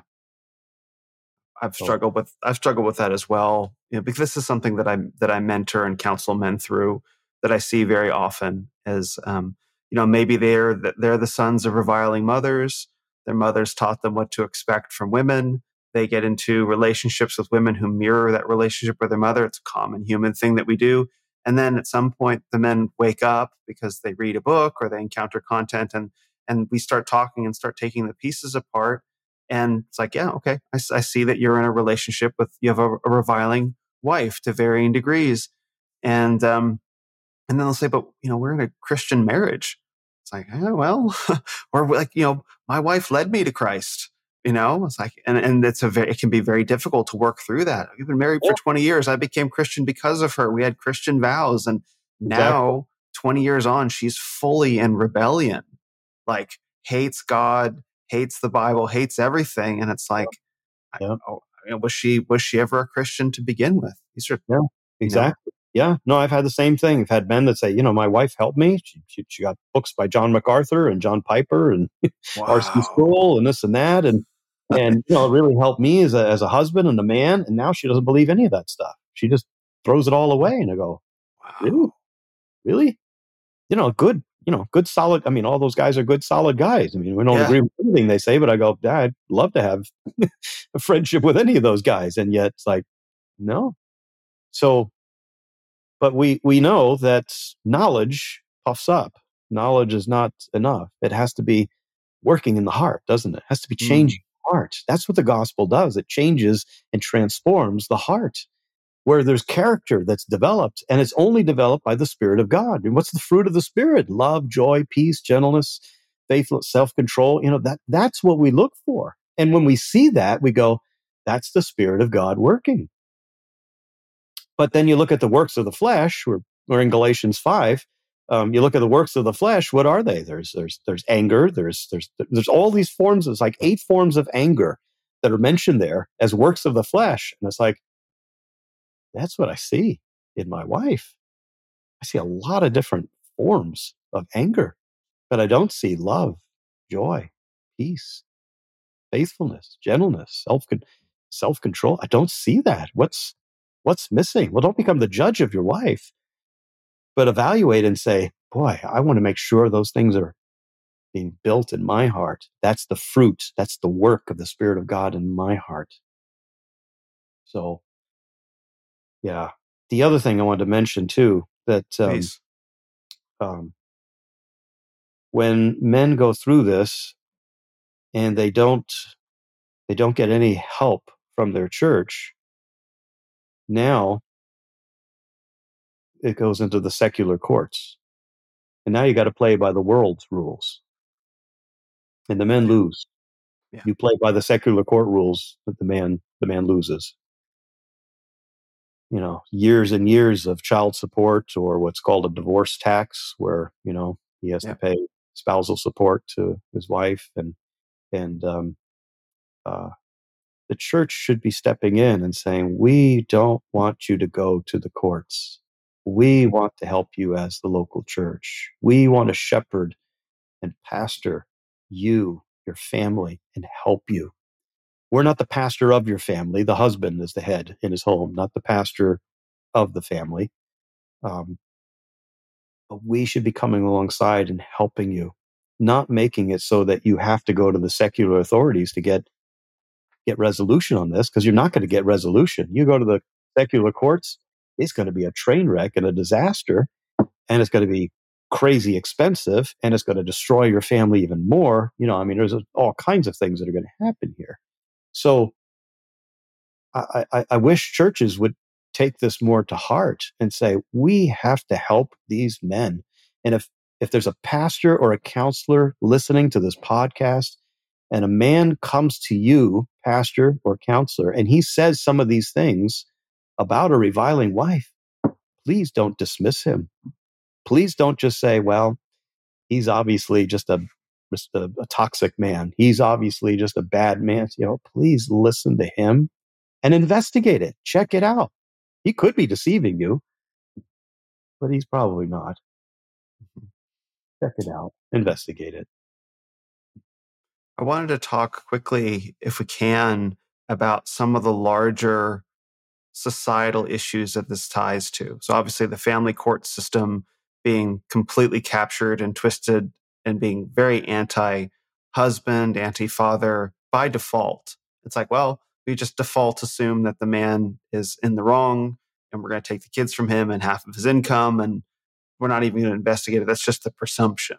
Yeah. Right. But this is showing up, you know, this general abdication to hold women accountable seems to be showing up society-wide. And as we were talking before we started recording, it's widespread, and these are not coincidences that all these things are happening. Like there's something larger going on, and it's not just about the political movement of feminism. Right. Exactly. Yeah, no, it's not, you know, politics is not the problem. Politics is just, you know, kicking the can down the road. The problem is that we don't have a biblical view of anthropology. We don't have a biblical view of progressive sanctification. We don't have a biblical view of Christology, of hamartiology, of all of these things. You know, the study of man, the study of sin, the study of sanctification. You know, we miss all of those things in the church, and it goes out into the society. And even more to the point, what the society says gets into the church and it corrupts the church, and then it goes back out into the society again, and it makes things worse. So, you know, like we talked about a little bit in the beginning, was the whole woke ideology is a massive, massive problem in the church. And I've had pastors that I've talked to about that, and they say, "Oh, I don't believe in that stuff." And I say, "Brother, you do. You really do. You don't see it." "Well, I don't embrace, you know, communism and Marxism and all that stuff." Well, maybe not to that degree, but you're buying into it right here, because you're automatically just kind of assuming that you get the whole picture, and you don't. So, brother, please listen. Please hear what God has to say. And So it's that tension between gentle and compassionate and being bold and forthright. Say, we have to be bold about this. We have to be courageous and say, we have to say what is true and right, even if our culture opposes it, because now we get back to fearing God rather than fearing man, rather than fearing the state, rather than fearing what a reviling wife might say, or a church might assume about you because you're just defending yourself. Another thing, don't agree with a lie. So in other words, if a man says, well, my wife is accusing me of this, and if I don't go along with her, she's going to get really mad at me. Don't just go along with her to keep peace. Because all it is a ceasefire. It's not peace. We have a ceasefire with China right now, don't we? But we don't have peace with China. Mm-hmm. Okay, nobody's killing each other, at least overtly, but would anybody say, well, we have peace with China? It's like, well, no, we're just waiting for the next thing to come. Same thing in the reviling wife in the marriage. You can't just make peace your ultimate goal. You have to glorify God in your marriage. You have to lead in your family. You have to honor the Lord Jesus Christ in what you do. That's what you're called to. We're supposed to love the Lord our God with all our heart, our soul, our mind, and our strength. That's the greatest commandment. And if we don't love truth enough to stand on the truth, then we really don't love God with all our heart, do we? Or with all our mind. Yeah. So, the church should be leading the culture on this. And yet, as we've seen for decades now, the church follows the culture on this. And then we see these political things going on. We're like, why is that happening? Well, our churches are not honoring. Our churches are not faithful to God's word. And yet I know many great pastors, good brothers. I've been here in the Valley for 30 years, and I've got a lot of good friends that love the Lord and love his word. But I've also seen a number of them lately in the past 4 or 5 years. They've just abdicated and just kind of gone along with the culture in the world. And I go, don't you understand that the biblical term world means a society in rebellion against God? Why would you follow that? Is that what that is? That's an actual biblical term? Yeah, the term world. You look at it in 1 John and the Gospel of John, don't love the world or the things of the world. What's he talking about? He's not talking about the planet. He's not just talking about the people. He's talking about the whole society that's in rebellion against God, that doesn't want to follow God. Mm-hmm. This is why we see all the gender confusion things. Yep. I was going to use the word transgender, but it's not a real legitimate word. It's a make-believe word. That's a good point. Or like gay marriage, that's not a real thing either. Not a thing. It's a make-believe word. But we have to stand on truth, and we can stand on that with love. We don't have to mock people. We don't have to ridicule people. We say, no, this is what God says. Well, who are you to say what God says? He wrote a book. I got a book with 66 books in it that tells me what God says. Yeah. And the author of that book says, I'm the way and the truth and the life. No man comes to the Father but by me. I didn't make that up. Mm-hmm. He said it, not me. So that's the way of peace, freedom, joy, all the things that people want, all the things that people are craving and desire. It comes through the good news. It comes through the gospel. It comes through God working in the hearts of man and forgiving sin and becoming their Lord. He's their King, and he will take care of everything in their life. So I think we have to have that boldness and that courage, Will. I mean, I think that's what's really necessary. But we have to have the Word of God as the authority. The Scriptures have to be the authority. 2 Timothy 3:16 and 17, all Scripture is breathed out by God. So all of it's breathed out by God and profitable for teaching, for reproof, for correction and training and righteousness, that the man of God may be complete and equipped for every good work. Do we believe that? Do we really believe that? It's breathed out by God. And here's what it does. It does all of these things. We can't just add psychology to that or psychotherapy and say, well, we're going to come out with something better. It's like, no, you're going to dilute what the Word of God says. You're going to compromise on what the Word of God says. So we stand boldly with that, like Martin Luther. Here I stand. I could do no other. God help me. That's where we have to be. I think a lot of men need to hear that message, but I think ultimately at the bottom of it, many Christian men would rather listen to the word of woman rather than the word of the Lord. They're simply not strong enough constitutionally at the moment with spine and heart to really stand on the word of the Lord and say, no, this is how it is. Yeah. This is how it is. And isn't that interesting? Proverbs 31:3, do not give your strength to women. Yeah. It doesn't say to a woman. It says don't give your strength to women. We're letting women lead, and they should not be leading. And we're afraid to take the leadership reins from them. Mm-hmm. We're afraid to even say that, to breathe that to them. Like, you're not supposed to be leading. I got a book that says it right here.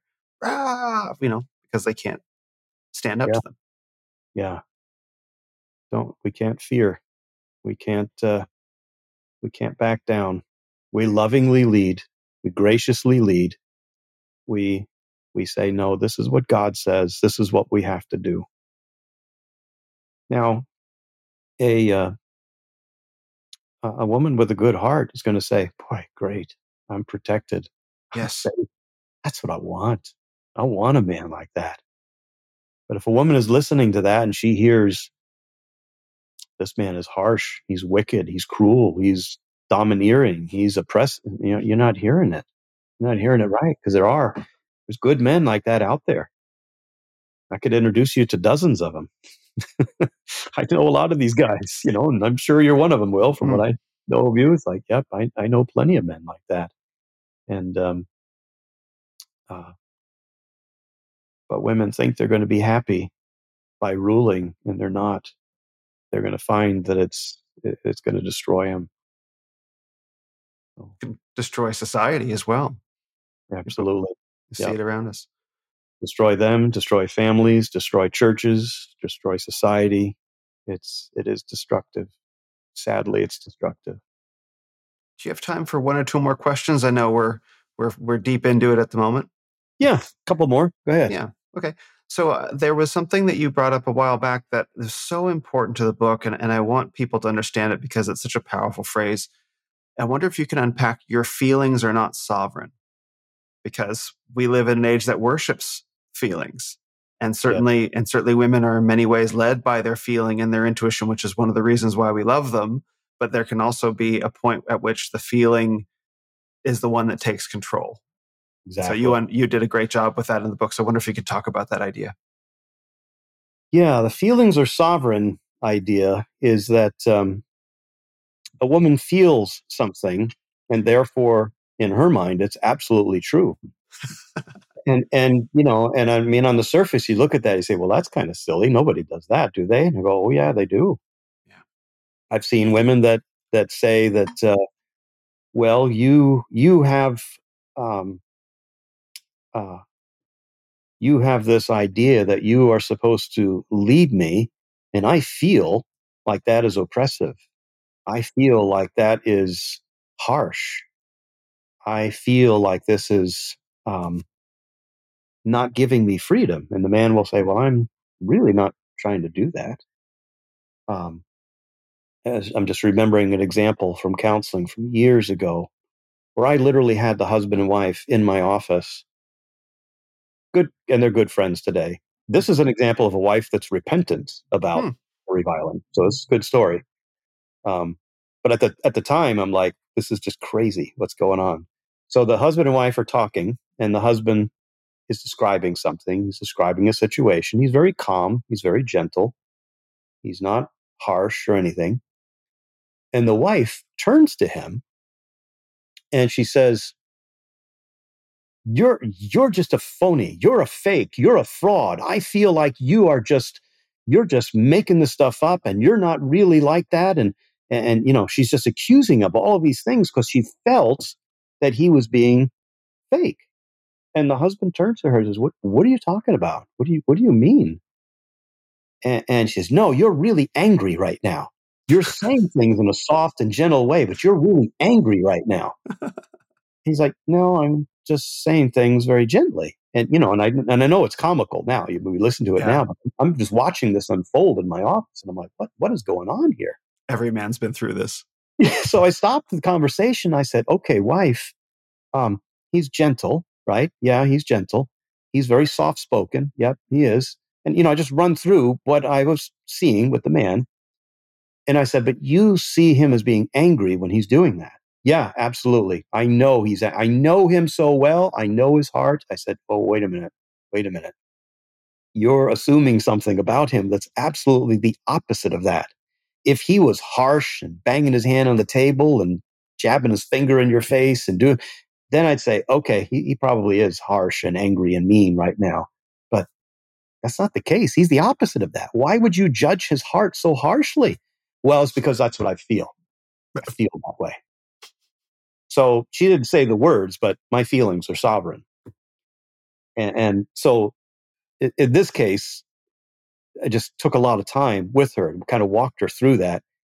And she eventually saw that she was being quite foolish and judgmental. She repented and changed.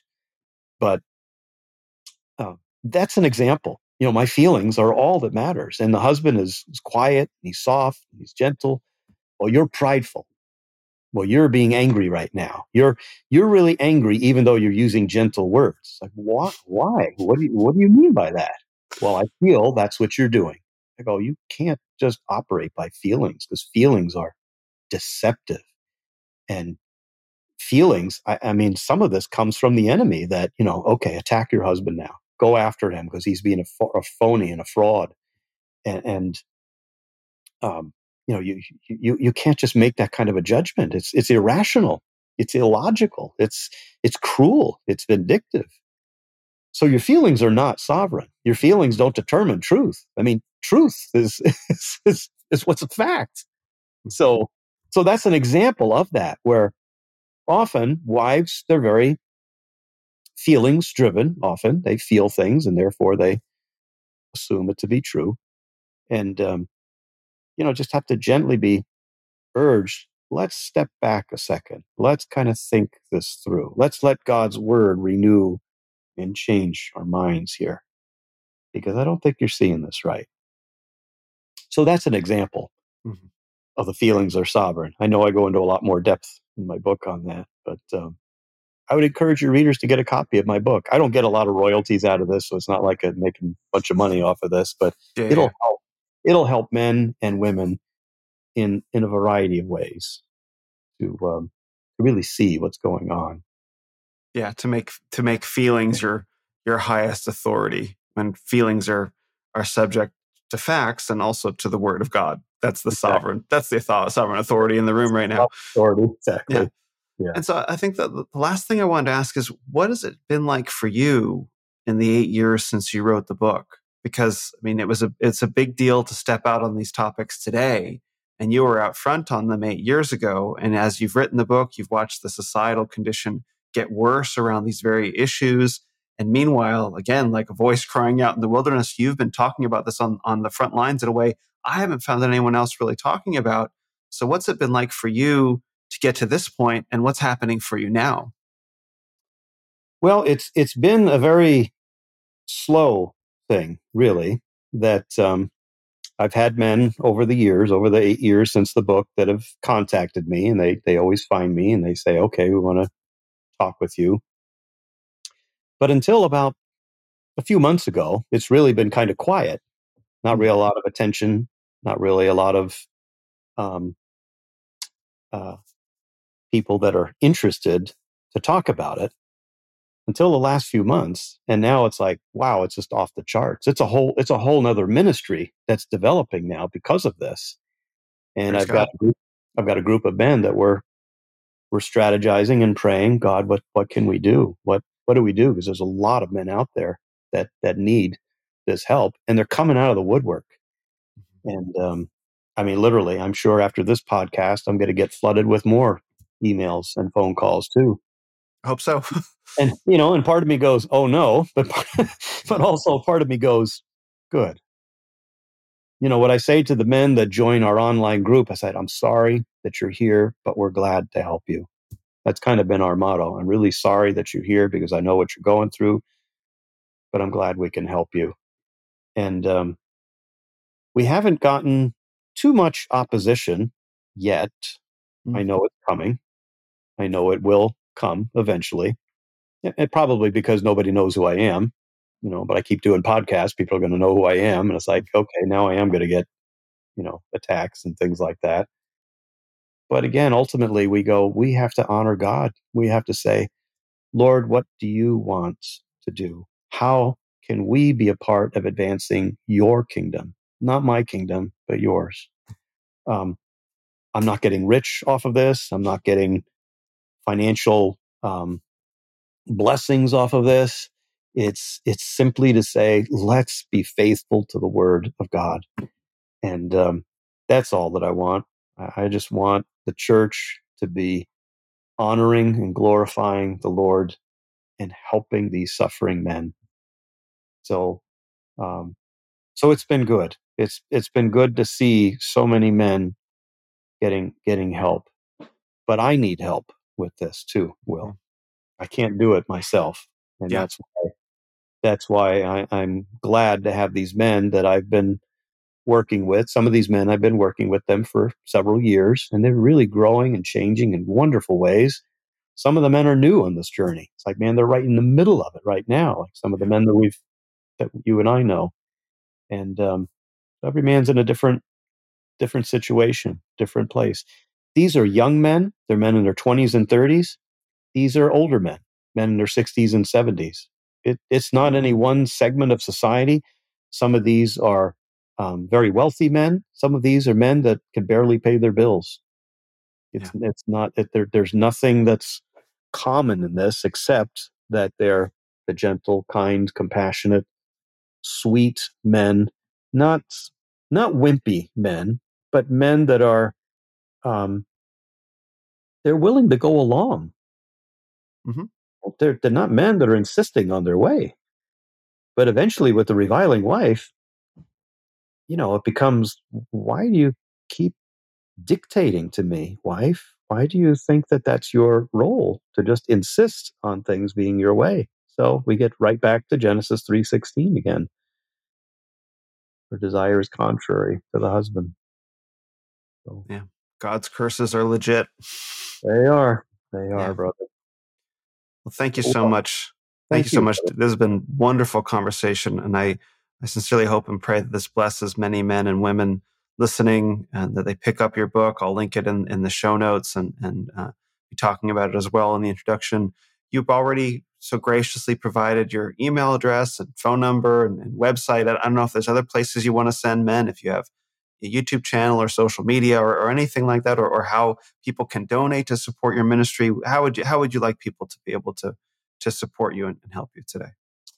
Yeah, I'm not really into social media very much at all, but which is probably a good thing in some ways. But yes, but if people wish to donate to the ministry, you can go to our website, compassionatecounselors.com, and you can donate right there.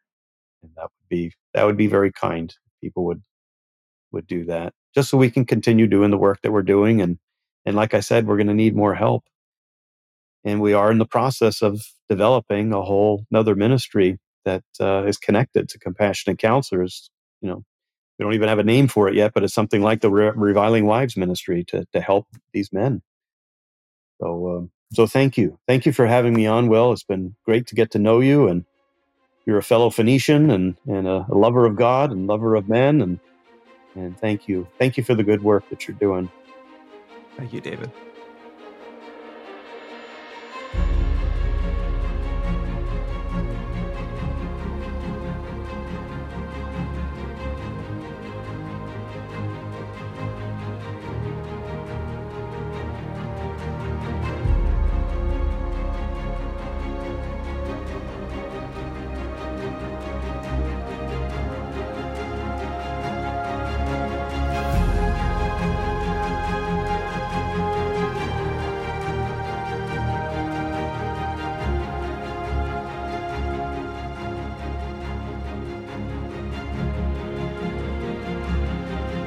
Thanks for listening to this episode of the Renaissance of Men podcast.